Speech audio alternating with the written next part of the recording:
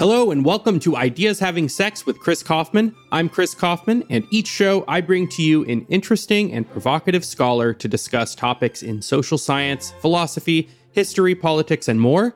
If you enjoy what I do, please take a minute to subscribe to the show and to give us a rating and review wherever you listen.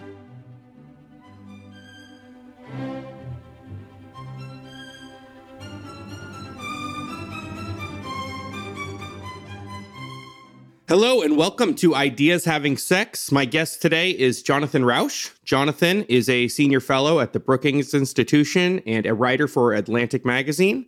He's also the author of numerous books, including Kindly Inquisitors, Denial, Gay Marriage, Political Realism, The Happiness Curve, and his most recent book, which we are discussing today, The Constitution of Knowledge, A Defense of Truth. Jonathan, thank you for joining me. I'm happy to be with you, Chris. So I first learned of your work through somebody recommended Kindly Inquisitors, and I read and loved that book. And it strikes me right off the bat that it has a lot in common with this book. So first, I wanted to ask you, what briefly is Kindly Inquisitors about, and how does this book differ or expand on that project? Boy, I'm halfway tempted to ask you to summarize Kindly Inquisitors for me so I can understand what you got out of it. Kindly Inquisitors was written in 1993. When did you read it, by the way? Just curious. I read it maybe 2 years ago. 2 years ago. But you did a rather significant update to it since 93. I mean, there were references in there, right? No. I added an afterword in 2013 for a 20th anniversary edition. But the one thing that I keep hearing about that book, it really took off, in the Trump era. But it was published, 29 years ago now, and people kept saying, this book is prescient. This book could have been written yesterday. And I'm like, well, where were you the last 30 years? It's not prescient. It's that you could see a lot of the trends that are unfolding today. We're already beginning back there, and we're already out in the open.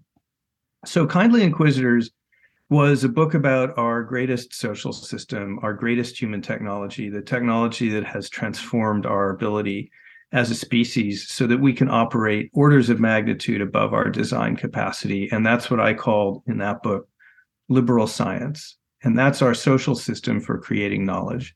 Liberal science is not a great term but I was looking for something that's kind of about the scientific method and it's got to be about liberalism, liberal systems like markets and democracies.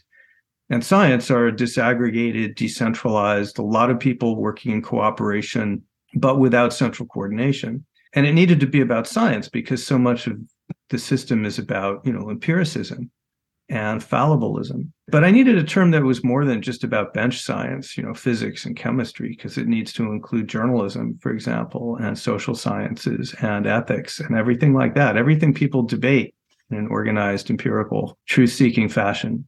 So I came up with liberal science. So it's a book about that and what that is and where knowledge comes from. And it's a book about, at that point, almost 30 years ago, 3 big threats to that system, which I called fundamentalists. That's from people who think they know the truth and don't need to bother with the process. And what I called the egalitarian threat, which are people predominantly on the left who believe that all ideas are created equally, but those of oppressed minorities are more equal than others. And what I call the humanitarian threat. And that's the idea of words that wound, that speech that's harmful should not be allowed. It's a human rights violation. And I argued all 3 of those things are devastating to the critical open process that we rely on to make knowledge, and argued fiercely against them. And that was Kindly Inquisitors, 1993. And so this book definitely covers some of that ground. At a broad overview, my sense of Kindly Inquisitors was that it's fairly bipartisan in its criticism. You identify and critique threats to free inquiry and liberal science that come from the left and that come from the right. My memory is that there were more criticisms of the left-wing threats in Kindly Inquisitors, and this seems like the reverse, maybe fittingly so. After Trump, you definitely still criticize left-wing threats to open inquiry, but it feels like there's more criticism of the right-wing threat. You want to say something about that shift, or do you think I have that right? You kind of got that right. We should probably talk for a minute about how this book builds on the last one. If it's not putting the cart before the horse, this book focuses on the post-truth left and the post-truth right. And they're both doing different kinds of things, and they're both doing worrisome things. In fact, this book was 95% written and set before January 6th, 2020. And had I known what would unfold with Stop the Steal and the massive disinformation campaign that Trump and MAGA have been running now since the election to persuade people that it was stolen, I would have had more on the book than I do about the right, because I think the right is significantly the bigger threat to knowledge and truth right now, because it's a major faction in a major political party. And its major proponent is still the leading candidate for president in that party. So like you said before, let's back up and say a little bit more about how this book builds on Kindly Inquisitors and what differences, if any, you emphasize in the Constitution of Knowledge.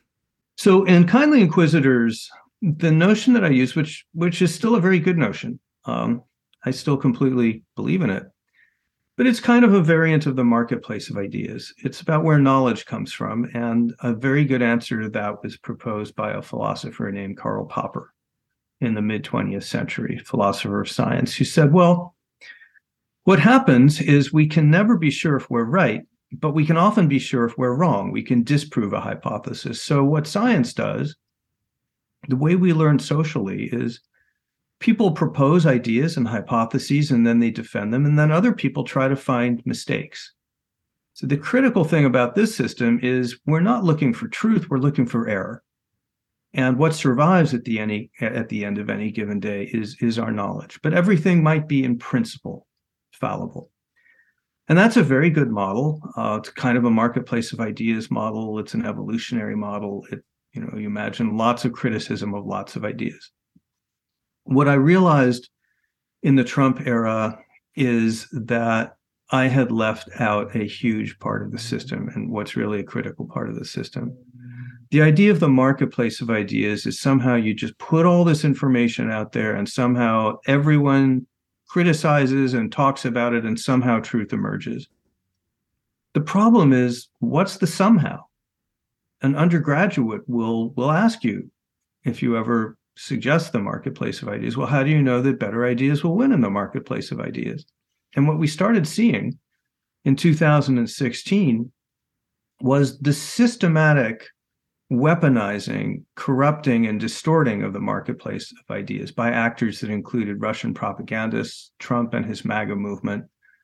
Trump lied about 20 times a day. We've never seen that kind of disinformation coming from a major political figure, and also from the left, which was doing all kinds of gaslighting around issues that are sensitive and, in academia. And what I realized is that what all these forces were attacking was the specific institutions and arrangements and norms and rules that we rely on to structure the marketplace of ideas. And then I realized that, America tried having just a Declaration of Independence and then a lot of different actors. We called it the Articles of Confederation. It almost immediately devolved into near anarchy. James Madison comes along and says, no, you need a constitution. You need a structure with carefully defined powers and balances. You need to force people to compromise even when they're not inclined to. And you do that by creating structures so that no one party's in control and they have to work with each other, counterbalance each other. And then I realized the same is true in the world of knowledge. Science, liberal science, is not self-structuring. It is not automatic. In fact, it relies on structures that have been created over the past 300 years. Everything from edited journals, credentialing organizations, research organizations, peer review, editorial processes at places like newspapers, the people who set rules for courts and law, the bar associations, the law schools that teach it, all of that's part of this whole process of adversarial learning. You need all of that structure. And then you need to defend that structure and the rules that lie behind them. So what are those rules? That's the Constitution of Knowledge. Constitution of Knowledge is not like the marketplace of ideas. It's not a metaphor or a simile or a figure of speech or a literary device.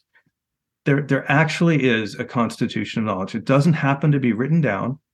But it is rules and institutions that if you went to graduate school or undergraduate school, you were trained in, that if you're a teacher, you're teaching, if you're a scientist or a journalist or a lawyer or a doctor, you were practicing those rules. They're things like don't make stuff up.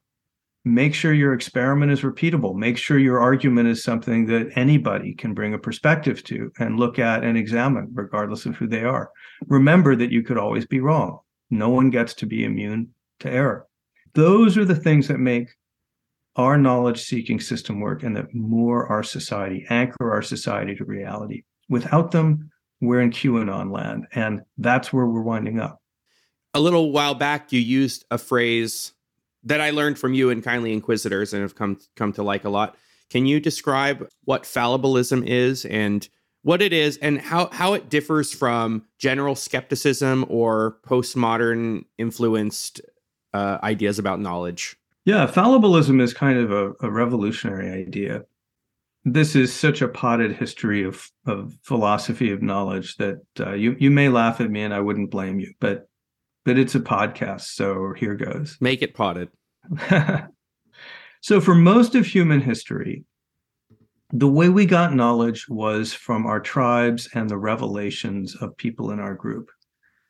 And that didn't work very well because we made a lot of mistakes. Those mistakes tended to be enshrined in group beliefs like religions, superstitions, myths that became holy.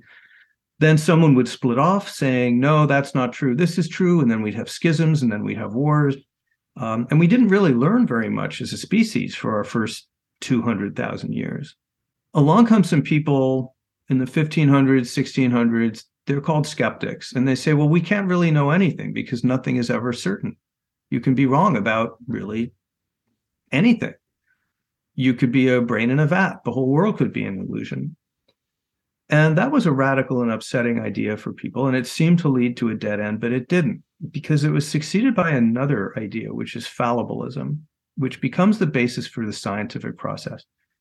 And fallibilism is, no, we can't be certain that we've ever reached final absolute truth forever. But we can be certain that we've made mistakes. So suppose I've never seen cats before, and I see 6 black cats. Well, I'm going to say all cats are black. The first time I see a white cat, I now know it is not the case that all cats are black. Fallibilism says, so wait a minute, what if instead of basing knowledge on things that you are absolutely certain are true, which is how religion did it and how mythology and tribalism and cultism did it, what if instead you base knowledge on the idea of doubt, that knowledge are the things that you doubt, but that withstand the process of critical scrutiny over time.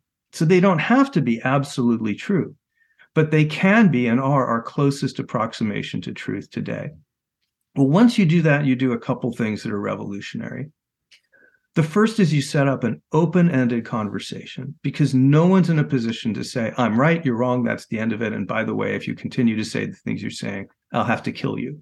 No one can do that anymore because anybody might be wrong. Revolutionary social concept gets rid of the idea that princes and priests and oracles can just dictate the truth.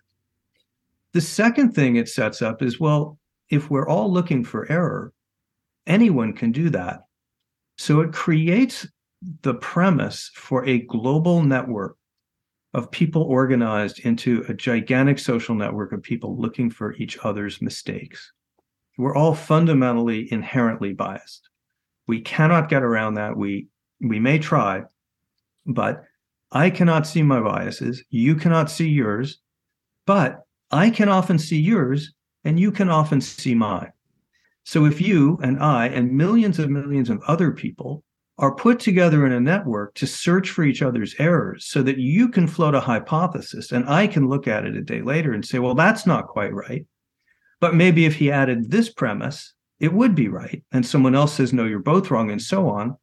This error-seeking mechanism becomes a gigantic social network that can link together hundreds of millions of minds all over the planet looking for knowledge. And that gives us a system which allows us, for example, to use researchers in countries around the world to map the genome of a deadly new virus over the course of a weekend. This is an unprecedented technology in human affairs. It's only a few hundred years old. It has, as I said earlier, transformed us as a species so that collectively we know far more and can process far more and develop knowledge far faster than any one individual or tribe could ever have done. So infallibilism is sort of the key at the very heart of it. Fallibilism seems to me compatible with the idea that there is absolute truth or that something might be absolutely true. It's just that you have to acknowledge that you could be wrong. Like, for instance, correct. I believe that certain like mathematical truths or logical truths are absolutely true. I believe that, 1 + 1 = 2 and that is absolutely true. On some really obscure level, I also believe that even on that, it's possible that I could be mistaken in some way. Can't even grasp or explain to you how I could be mistaken. But I also believe it's absolutely true that you're sitting in this room and I'm speaking with you. But on that, I also very much believe that I could be mistaken. And I think sometimes people who get really deep into skepticism or certain postmodern ideas about knowledge, I feel like what they want to be objecting to is dogmatic certainty, and it comes off as an objection to the idea that there can be truth at all. And fallibilism seems like a really nice escape hatch for the itch to rebel against dogmatic certainty, but also still maintain the possibility of factual truth claims. Yeah, that's beautifully put. Now, we should say that the rules of logic and math are kind of a separate category from empirical rules because they structure our thinking to begin with. I once wrote a joking article in which I posited the existence of an Institute for Empirical Arithmetic, where they tested the proposition that 80 + 40 = 120 by counting again and again and again in hopes that eventually one of those times it wouldn't. And of course, this is a joke because we structured these things into our logic. But your broader point is exactly right. Fallibilism's attitude toward truth, I think it was best stated by Karl Popper, who said, we should think of truth not as a destination, but as a regulative principle like north or up. It's the direction in which we are headed. We can't ever be sure of reaching it finally, but we can reach certain propositions that are so well validated, so often from so many different conciliant directions over time, that they become foundational in our knowledge network. Now, once in a while, even those can shift. Einstein did that with relativity. But this allows us to build a body of knowledge that we don't have to test from scratch every day. We don't wake up in the morning thinking everything we know is probably false. We wake up in the morning with a body of knowledge that has withstood testing again and again, so we're able to build more layers on top of that. And yeah, that's fallibilism. The direction is truth.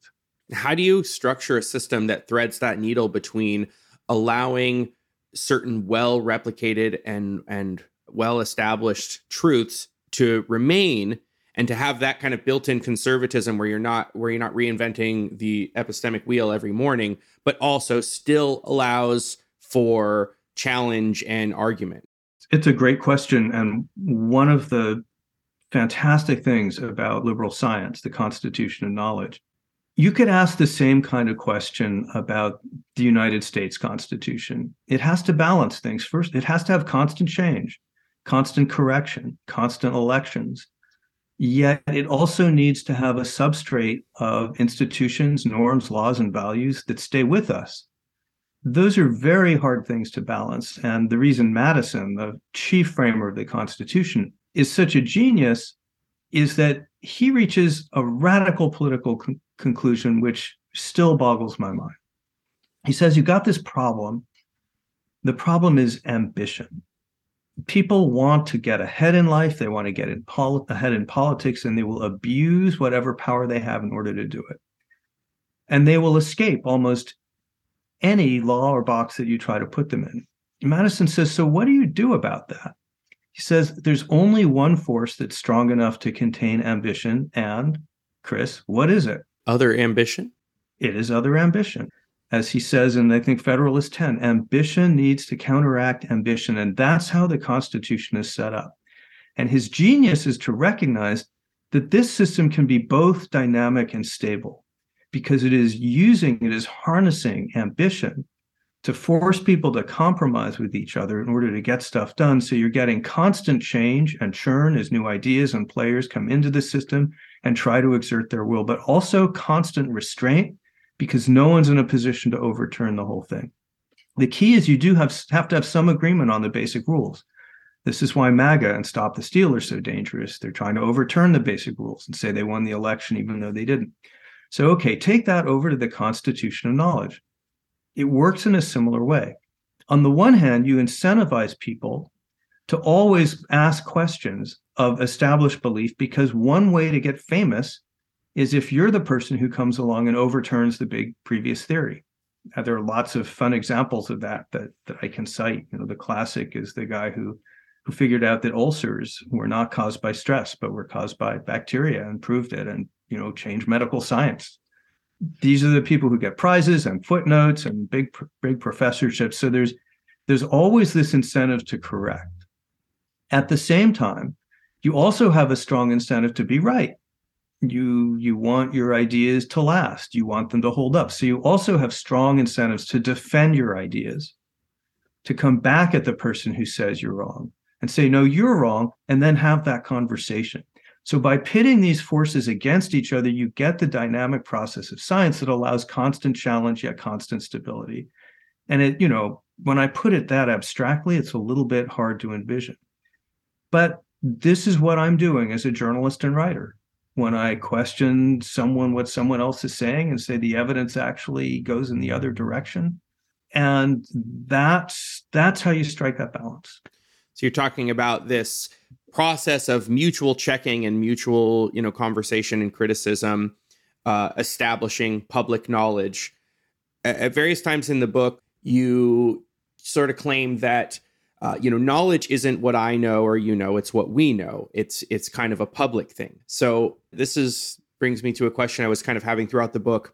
Can you make a distinction here between like a fundamental, like philosophical epistemic claim about what can be known in principle versus this more practical claim of what we have good reason to regard as publicly available knowledge or what we can all focus on? Does that question make sense? Like, is it possible for me to know something even if it's not public knowledge in your view, but rather it's just not practical? So knowledge is a word that's used in a lot of different ways. And I'm using it in a very specific way to mean what epistemologists, philosophers of knowledge call objective knowledge. And objective knowledge is different from, dream knowledge or storytelling or mythology and all the kinds of instinctive things that we live with that present themselves in our everyday world. Objective knowledge is the category of things that we think are true for everybody and that we think would be true if everyone could look at them and test them, as we can do. Objective knowledge is the kind of universal knowledge that's propositional. We can write it down in books and we can say this has been established until someone shows otherwise. And objective knowledge always comes from society. Even in principle, a person who lives in an isolated world on a desert island with no human contact, that person might have a lot of shaggy brown hair and be writing a lot of equations. That person may be Einstein inventing a theory of relativity, but it could also be a madman writing random equations. And even in principle, there is no way to know that until other humans can look at that work and evaluate it distinctly. So objective knowledge, it comes from this public process through the constitution of knowledge. And one of the things you emphasize in the Constitution of Knowledge is the role of institutions. And you coined this phrase I don't know if you coined it, but you used the phrase reality-based community throughout the novel. I don't know why I just called it a novel. The book. That phrase actually derives from Karl Rove. So I'm misappropriating it. Okay, perfect. So who's in the reality-based community, or what specific institutions and what kinds of institutions? You go back and forth between giving general answers and specific answers to that question. So maybe you can do that here. So the big four, there are lots. There's like consultancies and libraries and museums are all in there. But the big four, number one, science, research, academia. and all of the institutions that go with that. That's everything from universities to NIH, think tanks like Brookings, which I'm associated with, the credentialing and standard setting organizations like, the American Economic Association, all of that stuff that are advancing knowledge and doing research on a daily basis. The second big category, which is often overlooked but equally important, is law. So the idea of a fact, it turns out, originates not in science. It predates the scientific revolution. It comes from medieval law courts, because you couldn't render a judgment if you couldn't get an account of the facts, like who had the cow, who shot the cow. So facts were developed through this adversarial process of presenting evidence to a judge and then trying it out in court. And today, law and courts remain one of our most critical systems for keeping society moored to reality. This is why it's so critical that when Stop the Steal filed, I think it's 61 lawsuits claiming that the election had been stolen, that courts looked at those things objectively, subjected them to adversarial hearing, and threw them all out because they weren't factual. This is why it's so important that government officials like the Attorney General follow the facts and make sure to be objective and know that everything they assert will be tested in court. The third big area is the government, which is related to the law. A government is tyrannical if it can invent its own version of the truth. We know that from George Orwell and Hannah Arendt, and we know that's the first thing totalitarian regimes do under people like Stalin and Hitler, is invent alternative realities, force you to either believe them or say you believe them. Our government is shot through with organizations, institutions like the Congressional Research Service, National Institutes of Health, inspectors general in most of the departments of government, Congressional Budget Office, congressional hearings, on and on and on. It is shot through with institutions that are all about finding facts, doing research, setting standards for research. One of the most sinister things that happened under the Trump presidency was the assault on those institutions, like, for example, the effort to force the National Oceanic and Atmospheric Administration to manipulate the predicted course of a hurricane because the president didn't like the Weather Service prediction. Well, a government that can do that is not only unmoored from reality, it's despotic and dangerous and deadly. The fourth big category, the reality-based community, is journalists. And again, we forget how important this is.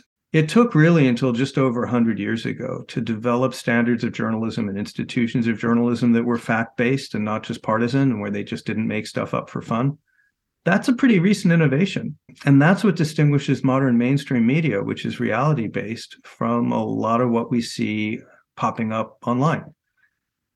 You can't really run a society that's well-informed unless you have media that's reality-based. So as a society, if we get those big four right, we're in good shape. When they start to get attacked and undermined, as they have been, it's a problem. Now, they can fail from without by being attacked and undermined. What are some ways they can fail from within by being, something that occurred to me is I think you listed like intelligence agencies as being part of that community. And in principle, I see a lot of ways that they can. But in addition to being intelligence gathering agencies, like the CIA is also a covert action agency with political goals and has some history of like trying to influence public opinion in favor of like the Vietnam War or U.S. foreign policy or things like that. How does that fit into undermining various elements of the reality-based community?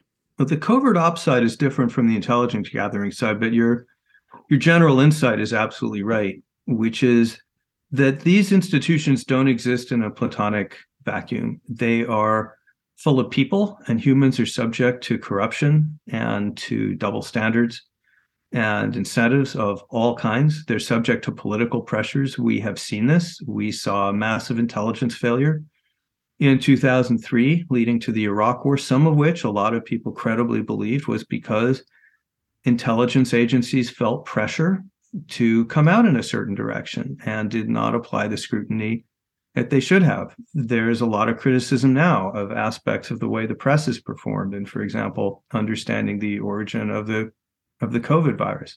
So The reality-based community requires constant inspection from critics on the outside, people who say to journalists, you got the Hunter Biden story wrong. You did the wrong thing with that. And it also requires diversity of viewpoint on the inside. It requires that, for example, newsrooms and academic faculties have enough different points of view so that they can find each other's errors. And a big problem that we're having right now, especially in academia, is there are whole disciplines and universities where there's no one who isn't pretty much on the left in a department or a discipline, which means that all kinds of assumptions are not getting tested, even though they may be false. We're seeing outright discrimination in academia against conservative scholars. You can look high and low and won't find anyone who voted for Trump. We see newsrooms that also don't have enough representation of enough different points of view. And that also leads to a form of institutional corruption. We're not able to do our job if we don't have differences of opinion. See, the other great characteristic of the constitution of knowledge is in most systems, diversity of viewpoint is a threat to stability. You don't want people disagreeing because then they'll schism and then you'll have a war. In the constitution of knowledge, disagreement becomes the source, the energy source for finding knowledge. No, you're wrong, I'm right. We're going to have that conversation, and that will shed light, not just heat. But you've got to have the diversity. Yeah, you talk about one of like a student who went through his entire college or undergraduate and graduate career without ever hearing anybody push back on or suggest that there might be an alternative view to the idea that gender is a social construct. And not that that's an indefensible view, but it is just one view. And you can go through an entire graduate program without ever hearing anyone challenge it is surprising. Yeah, and there's now quite a few of these dogmas. We see them on the left in academia. We see them on the right in politics. It's become very hard for political leaders in the Republican Party to say the election wasn't stolen. In 2020, the election was free and fair. Now, people are doing it, but it takes some courage because there's a lot of pressure from Stop the Steal. And there always will be. We will never have a pristine environment for knowledge. And that's why it's so important to fight for the constitution of knowledge, because it keeps us honest in ways that we cannot individually do on our own behalves. You talk at some points in the book about the differing threats from the right and the left as being, simplifying a little bit, like a kind of troll epistemology on the right. Again, not completely unique to the right, but more prominent there. And the more familiar kind of cancel culture and falling in line on the left. You want to say something about those two threats? Yeah, they're different in terms of their political constituencies, because one is from the right and one is from the left. They're different in some of the methods that they're using, but they are both ultimately trying to do the same thing, which is to spoof and undermine the constitution of knowledge by distorting our information environment.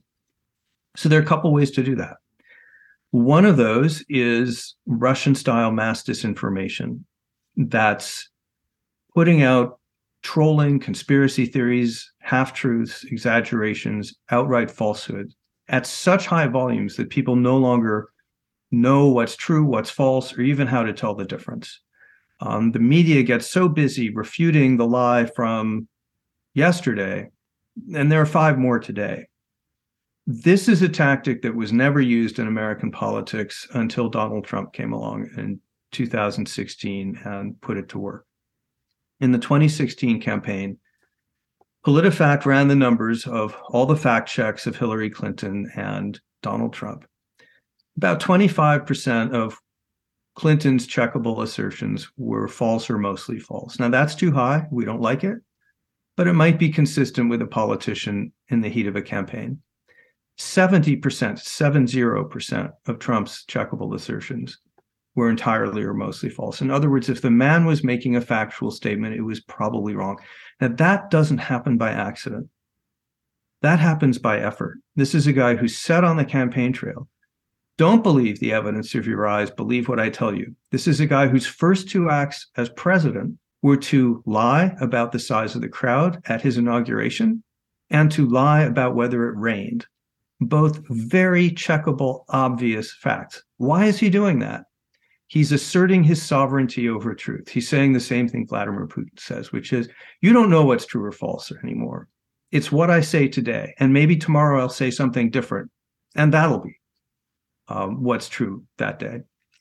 So this is designed to undermine all the standards that we've been talking about for the last half hour that underpin how we go about finding truth, how we decide what is respectable to believe as knowledge and what is unproven. It's designed to replace all of that with confusion and cynicism and chaos. Very effective tactic. It's not a new tactic. Never seen it in American politics before. I think that Trump's most destructive legacy is his attack on knowledge and his release into the public square of Russian-style mass disinformation. Okay, that's over there. I'm sorry about the long answer, but there's so much I like here. your long Forgive me. answers. This is what the people want to hear. Okay. So suppose what you're trying to do is manipulate the environment for political gain by creating an atmosphere in which people don't know what to believe. Well, one way to do that's what we just talked about, but there's a very different way that's also very effective and time-honored. And that's called creating what are called spirals of silence. In any room full of people, we look to other people in the room to decide what's likely to be true or false. And if everyone else in the room disagrees with me, I'm likely to be more quiet, feel more isolated. I'm likely to doubt that what I thought was actually true. Maybe I should consider what all these other people think. Well, someone did a famous experiment in the early 1950s, since been replicated many times. They put Chris Kaufman in a room with 7 other people. They give everyone in the room a piece of paper and it says, here's a line. Which of these other 3 lines is the same length as the first line? And they make it super obvious. So it's not hard to tell. And then they ask everyone in the room. And the right answer is C. Here's the trick. 7 of the people in that room are actors. And they all give the same wrong answer. B. What does Chris Kaufman do when it's his turn and 6 of the people have said, complete, total certainty, yeah, it's B. It turns out that a third of the time, despite the evidence of his own eyes, he'll agree with the group. And 3/4 of us humans, when we do this in repeated experiments, will disagree with the evidence of our own eyes 3/4 of the time.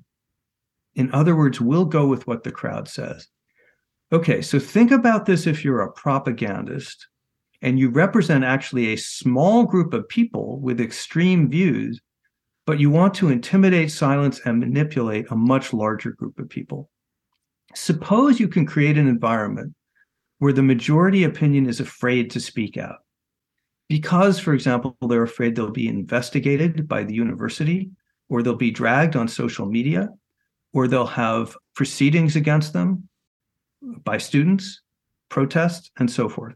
They become intimidated. They stop raising their voice. If enough of them do that, you create the illusion that everyone in the room agrees with this very small, unrepresentative group. Well, that's what's happened on a lot of American campuses. They've created what are called spirals of silence, where people are silenced because other people feel silenced. And this, in turn, heightens the cycle.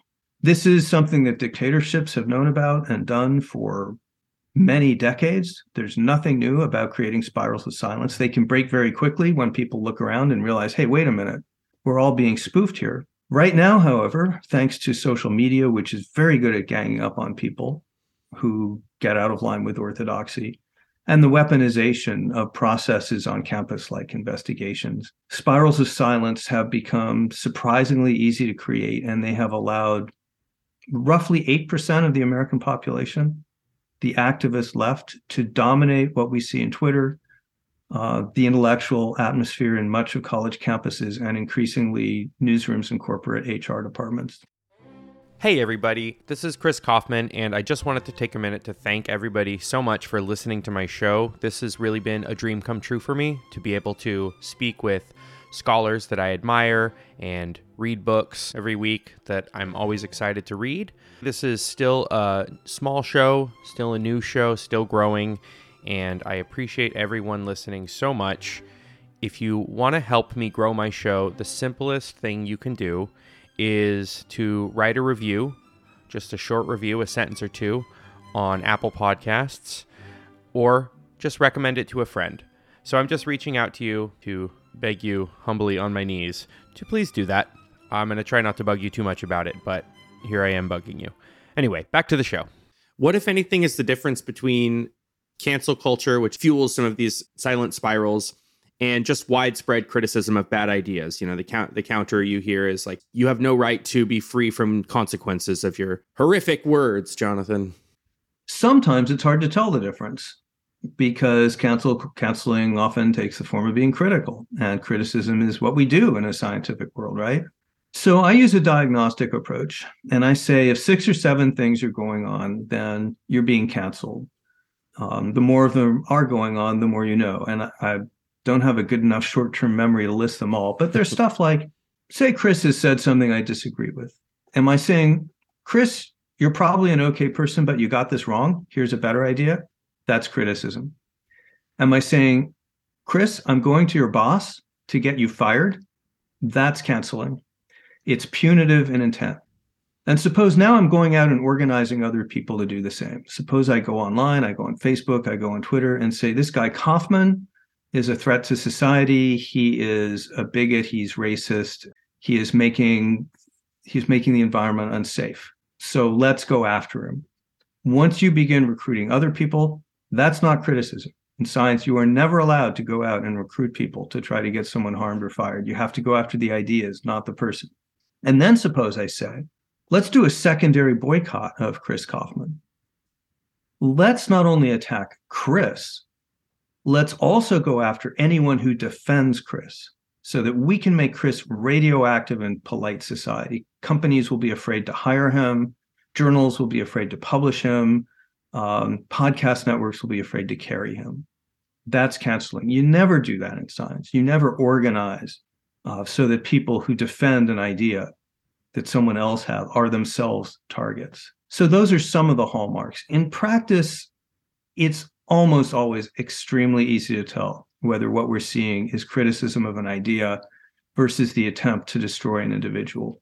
Remember, one of the great breakthroughs of fallibilism, maybe in some way the greatest, is we kill our hypotheses instead of each other. The standard way for most of human history of getting rid of a wrong idea was to kill the person who had it, or exile them, or imprison them. Pretty standard. It's still standard in Russia, China. Breakthrough of fallibilism in the Constitution of Knowledge has said, no, you can't do that. You kill the hypothesis by debating the hypothesis, but because knowledge comes from error, if we do not have error, we will not have knowledge. So you don't want to create a situation where Chris Kaufman is afraid to say stuff because he might be wrong. You want him to say stuff that might be wrong. And then if he's shot down and his hypothesis doesn't work out, you want him to be rehabilitated, so he'll try again. In fact, he'll try even harder the second time. And if he doesn't get it the second time, maybe he'll get it the third time. And that's how we motivate Chris Kaufman and millions of others like him to find knowledge. Cancel culture is doing the opposite. It's punishing the person instead of the error. So that's the spirit of all of these diagnostic criteria, is you are engaging in a hostile way with the person rather than with the idea. Even arguments and criticisms of ideas can be hostile, but you can distinguish between engaging with the idea. I recall hearing people say things when J.K. Rowling got into a lot of trouble for tweeting things that trans activists were objecting to. I remember hearing somebody say, you know, I was kind of okay with it at first until she doubled down and didn't apologize. And that indicated to me more of a canceling than an engagement attitude. That there was never a sense of, I want to argue or debate this idea. It was essentially treating it like she bumped into somebody, whether out of malice or accident or something, and the first response should have been an apology. And because it was anything else, it was over. And I don't think that's the attitude you would normally take in if you were actually engaging with an idea. Correct. I mean, you'd want someone to acknowledge and apologize for example, scholarly misconduct, plagiarism, inventing evidence. But you wouldn't expect someone to apologize for just being wrong.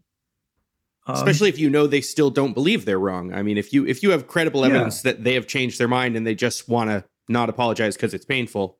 And especially if they're right. This is one of the hallmarks of cancel culture that's on my list.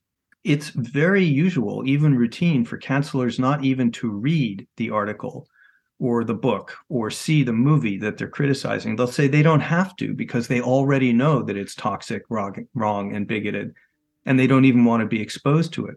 So they don't even know what the hypothesis is. And they're nonetheless demanding that it be removed from society. Very often they'll lie about what it is. They'll simply mischaracterize it. I run into this all the time. Part of being canceled is, well, they didn't read the article. I didn't say anything like that. Doesn't matter. They read the headline. Sometimes they didn't even read the headline. What they're out to do with canceling is not ultimately debate the idea. It's to stifle the debate about the idea. And that means to make it dangerous for anyone to discuss the idea or go anywhere near it. And that's why, for example, in what's sometimes called woke ideology, the terms change all the time. You're never sure what's safe to say, what's unsafe to say, what pronoun to use, what abbreviation to use, what's in, what's out. That's on purpose. They don't want there to be any safe harbor. They don't want you to know what's okay to say and what's not okay to say. They want you to self-police neurotically so that you won't go, for example, anywhere near the subject of, I don't know, affirmative action. You'll stay 2 neighborhoods away from that. That way they can chill the entire debate. That, of course, is the opposite of the ethics of the Constitution of Knowledge, which encourages debate as, in fact, our obligation. If we are not confronting ourselves with ideas that are discomforting and sometimes painful, which force us back to first principles and which sometimes seem obnoxious and wrongheaded, if we're not affirmatively confronting those things, we're not doing our job. So currently we're in, I think, what is probably will be looked back on as some kind of dark age of social media. Social media contributes in a lot of negative ways to harming and undermining the Constitution of Knowledge, but not universally. I'm a perpetual optimist. I think the world is just begging for some tech entrepreneur genius to solve this problem of how you can make social media both fun and engaging, but also not toxic and prone to all the abuse that's out there and misinformation and stuff. And I don't see any reason in principle that's an impossible problem to solve. I also don't see why we should be so optimistic as to expect somebody would have necessarily solved it in the first 15 years of social media's existence. And if it's solved in 5 or 10 years, we may all look back and laugh at this time in social media's history. And you spend a little bit of time talking about Wikipedia as a, not perfect, but something like a social network, a knowledge-based social network that does it better than Facebook. Are you aware of any other up and coming or interesting algorithmic innovations or tech ideas that might help to solve some of the problems that we see in social media? Well, there are tons of ideas, and some of them are being tried. Twitter in the pre-Musk era, for example, was slowing people down, which is important. Our first reaction is often emotional and outrage-based, or we see something funny, we retweet it, not thinking, maybe that's just false. And maybe that's dangerously false. Maybe we're telling someone that measles vaccine will kill them. So Twitter was slowing people down. It was saying, do you want to read this link before you retweet it? And just making people think for a second, it turns out, will help make better decisions on social media. So there are lots of design choices you can make like that. There are people who talk about, for example, changing the share function so that that's harder to do on an impulse. I've argued that there should be a pause before a tweet goes out to the world and you destroy your entire career by saying something stupid. There should be an hour pause before that goes live. And then maybe before it goes live, you should get an email back or a tweet or notice back from Twitter saying, you sure you want to post this? So slowing people down, lots of design choices like that are being discussed. I think we've been making progress on this front, actually. It's not easy. It's a wicked hard problem.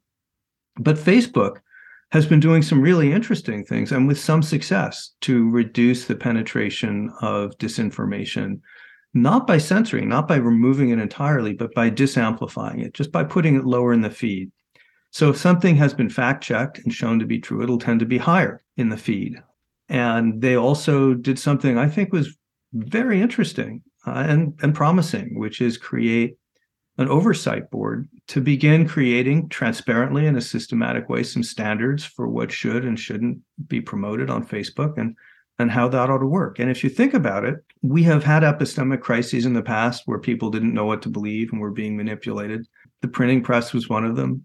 American media in the 19th century was another. And the way we get out of these historically is by creating structures and standards so that people begin to know what to expect, how to behave. There's a certain amount of curation and professionalism that's involved in all of these things. And I think that's what we were starting to see emerge from Facebook. I think Twitter was doing some good work. Lots of them are. Google, which is not really discussed in this department, but should be. Search engine of choice has decisions to make about what goes high and low in the feed. And they have a program going on which promotes more highly material that's been fact-checked, or which shows you in a side panel the provenance of a news piece so you can judge, is this a good source or not? Those things aren't particularly controversial because they rely on giving us more information, giving us more context. They're nudges, not outright bans.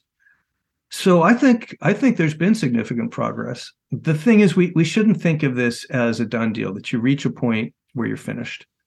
The Constitution of Knowledge has been under attack since it was formed, since the Inquisition put Galileo Galilei into house arrest.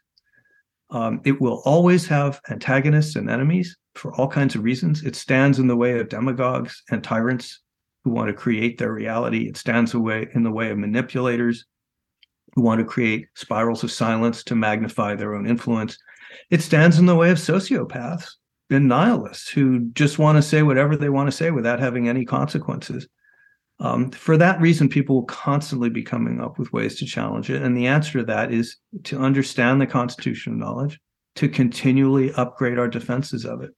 What on a political level rather than a socio-cultural level do you think are broadly a set of ideal policies to facilitate the Constitution of Knowledge as you're describing it? I feel like we've been talking about, cultural norms and these kinds of things, which are very important. But on a political level, what kind of policies would you recommend here? At the political, the most important change is not a policy change. It's a political change. Voters need to more consistently punish politicians who brazenly lie, for example, about the election.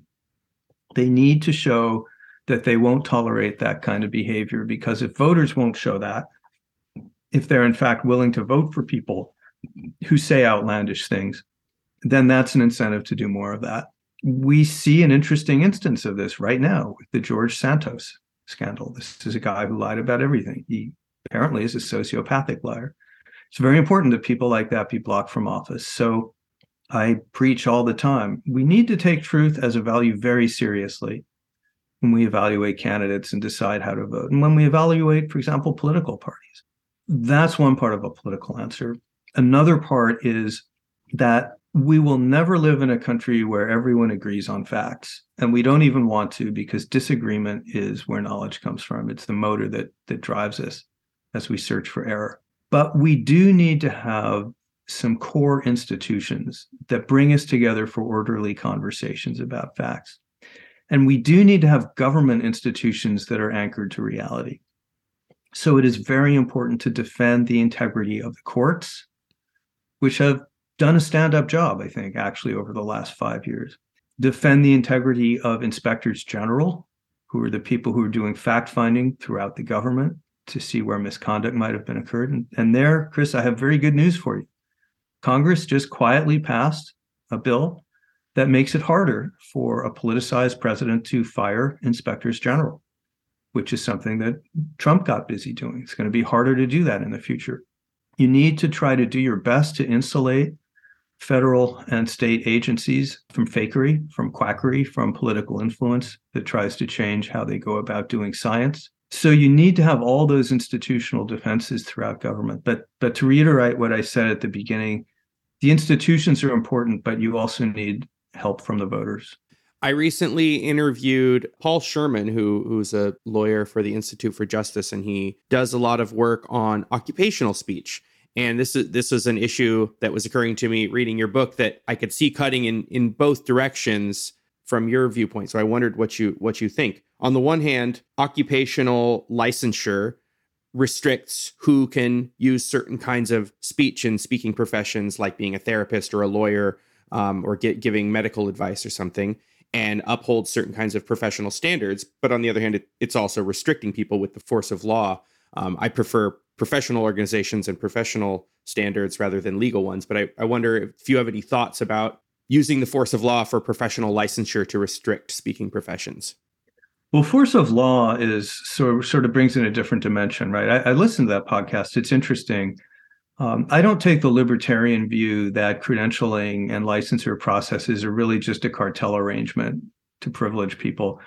The fact that we have modern medicine instead of folk medicine and quack medicine, which came before it, fundamentally has to do with the creation of medical organizations like the American Medical Association in the 1800s, and the standardization of procedures and credentials so that people had to show that they had some education, and then they had to stay up to date on findings, created some standards so that you could have interactions between people. So professionalization is super important in the world of knowledge. It is just never going to be the case that you or I or someone off the street is going to figure out nuclear fusion. These are always going to be highly specialized fields that rely on experts and professionals. And that will mean there's going to be credentials. There's going to be middlemen saying, well, yeah, Chris, if you want a PhD and you want to teach, show us that you've done the work, write the dissertation. So yeah, we need gatekeeping and we need credentials. Sometimes, I agree with your guest, sometimes that can be better done through certification than licensure. I really don't think you need a lot of specialized knowledge to braid hair. And I really think it should be legal to do that, and that people should be encouraged by markets to show they have a certificate if they want to get a certificate without being stopped by the state. So state involvement gets trickier. It's especially tricky right now when you've got a lot of conservatives who are trying to use the state to impose standards on universities on what they can teach about human sexuality, critical race theory, and all of that. That's direct government intervention in the curriculum and in academic standards. It is a clear threat to academic freedom and to the constitution of knowledge. So generally, I want to keep direct politics out of science, but I do want to have organizations and professionalism in science. Does that make sense? Yeah, absolutely. I think that the issue of professionalism is super crucial. I agree with everything you say in the book about that and the need for standards and certification. And I'm not anti-credential. I think there's plenty of ways in which credentialism is out of control in certain areas and overused when it's not needed. But the general idea, I think, is super important. We've been talking at a general level, at a social level, about what the Constitution of Knowledge is and what supports it. But what advice do you have on an individual level for improving a person's truth-seeking abilities and compass? And do you take your own advice? Well, I try. I'm certainly not unbiased, but I try to live the rules I preach. I like to think that I would not participate in a cancel campaign, and that I, in fact, participate in trying to break one, that I would come to the assistance and support of someone who got canceled, even if I disagreed with them, on the general principle that this is not the way we should run a society. And I certainly oppose disinformation, and in my work, do everything I possibly can to fact check and make sure that everything that I write and say is true. But that said, it's really not up to me. It's about preserving the fundamental norms of the Constitution of Knowledge that dictate how we go about doing things like fact checking, editing, doing empirical research, going about the business of law. And people ask me, well, what can I do? And I learned, I need to turn that question around.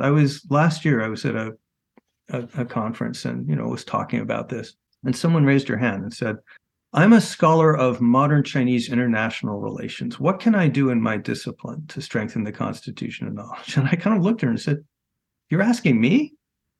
I don't know anything about your discipline, but I promise you, if you sat down for 1 hour with a pad of paper, you could write down 5 or 6 ways that in your own life, in your own institution, you could think of ways to bolster the Constitution of Knowledge. Maybe it's by trying to make a point of recruiting people whose points of view are different from your own instead of the same, or encouraging other people on your faculty to do that. Maybe it is by, if you're in a university, advocating the adoption of the Chicago principles, which are important free speech principles. Maybe it's as simple as supporting that person who's up for a job, whose views are just totally different from everyone else's. But I tell people, you're the one, each of us in the reality-based community who has a job that has to do with finding truth, each of us is in a position to figure out how in our environment we can defend the three key values of the Constitution of Knowledge. And they are, in case you're wondering, number one, freedom of inquiry. That's the obvious one. We need to be able to have hard conversations and difficult topics and hear a lot of different voices. The second, discipline of fact. We need to do everything within our own power to keep ourselves and other people honest and go through the whole process of fact checking and citing and everything else. And the third thing you need is diversity of viewpoint. If everyone in the room is agreeing, then core assumptions are not being challenged and we're going to make mistakes. And we can all find ways to do all of those things in our own environments. And that's what I tell people to go out and do. Don't ask me.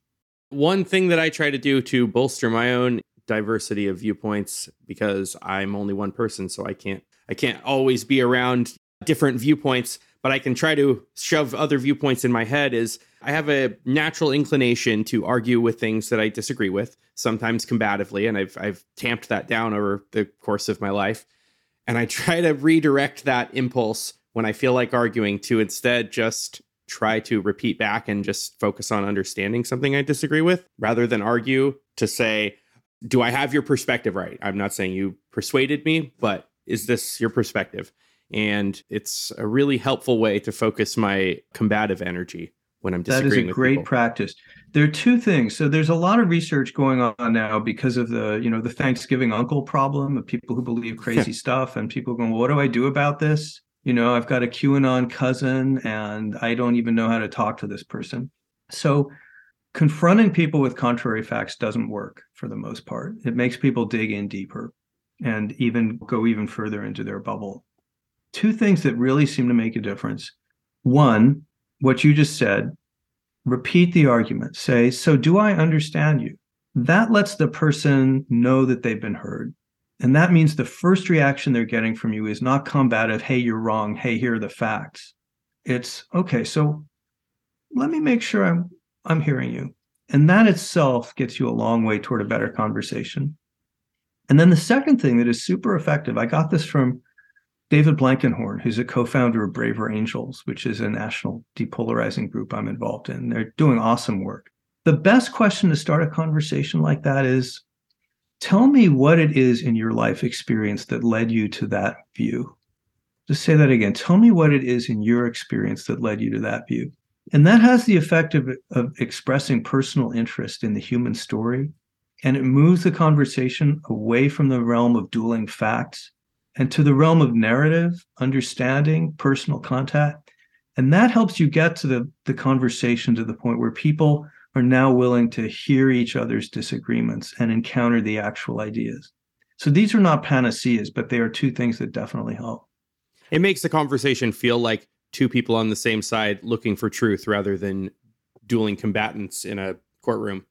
Yeah, and it's often hard, if you're a Jew talking to a Nazi, fortunately that doesn't occur very much in America, but if you're confronted with someone whose views you think are truly execrable, well, I understand if you don't want to have that conversation at all. Not everybody needs to. But I've learned, I'm a journalist by profession, and the gift of journalism is it forces you to talk to all kinds of people. And again, you find they're not as crazy as you think, they're not as bigoted as you might think, they're single-minded. They're not even as wrong as you think. And so often I walk away from these conversations, I never thought of it that way. There's something I can learn from this person. So if you approach people in that spirit, it not only leads to better conversations with them, it leads to more knowledge for you. And in that spirit, what do you think is the strongest or one of the strongest criticisms of your perspective in general that you bring forward in this book? People have asked me that, and it's such bad strategy to make the other side's case better than they can. One of the points that comes up the most often is this a privileged viewpoint? It's easy to talk in abstract terms about the Constitution of Knowledge, but aren't we talking about systems that have embedded privilege for certain classes of people, particularly white people, heterosexual people, whoever the case may be, men, over centuries. And don't we have many examples of science that actually further embedded these bad ideas? And the answer is yes, and it's a problem. And I'm a homosexual American. I am a direct victim of that problem because for decades, the psychiatric establishment, the medical establishment, science defined people like me as mentally ill, which was one of the major reasons that we were persecuted. That did not change until 1973 when I was 13 years old. So the world I grew up in was the world in which if I thought I was true to myself, I would be trundled off to psychiatric care and maybe worse. So that's an argument I most often hear. The answer to that argument is, yes, of course, liberal science, constitutional knowledge is about human beings and all their flaws. And if it's embedded in a flawed society, it too will be flawed. But again and again, the progress that we've seen toward civil rights and toward freedom and equality for minorities has come from the slow process of learning, of confronting the bad ideas, understanding why they're wrong. It was science itself that overturned the idea that gay people were mentally ill. It took too long to happen. The research was done in the late 40s and early 50s, and the change wasn't made till a generation later. And the idea that gay people are mentally ill was a change from the idea that they were wicked.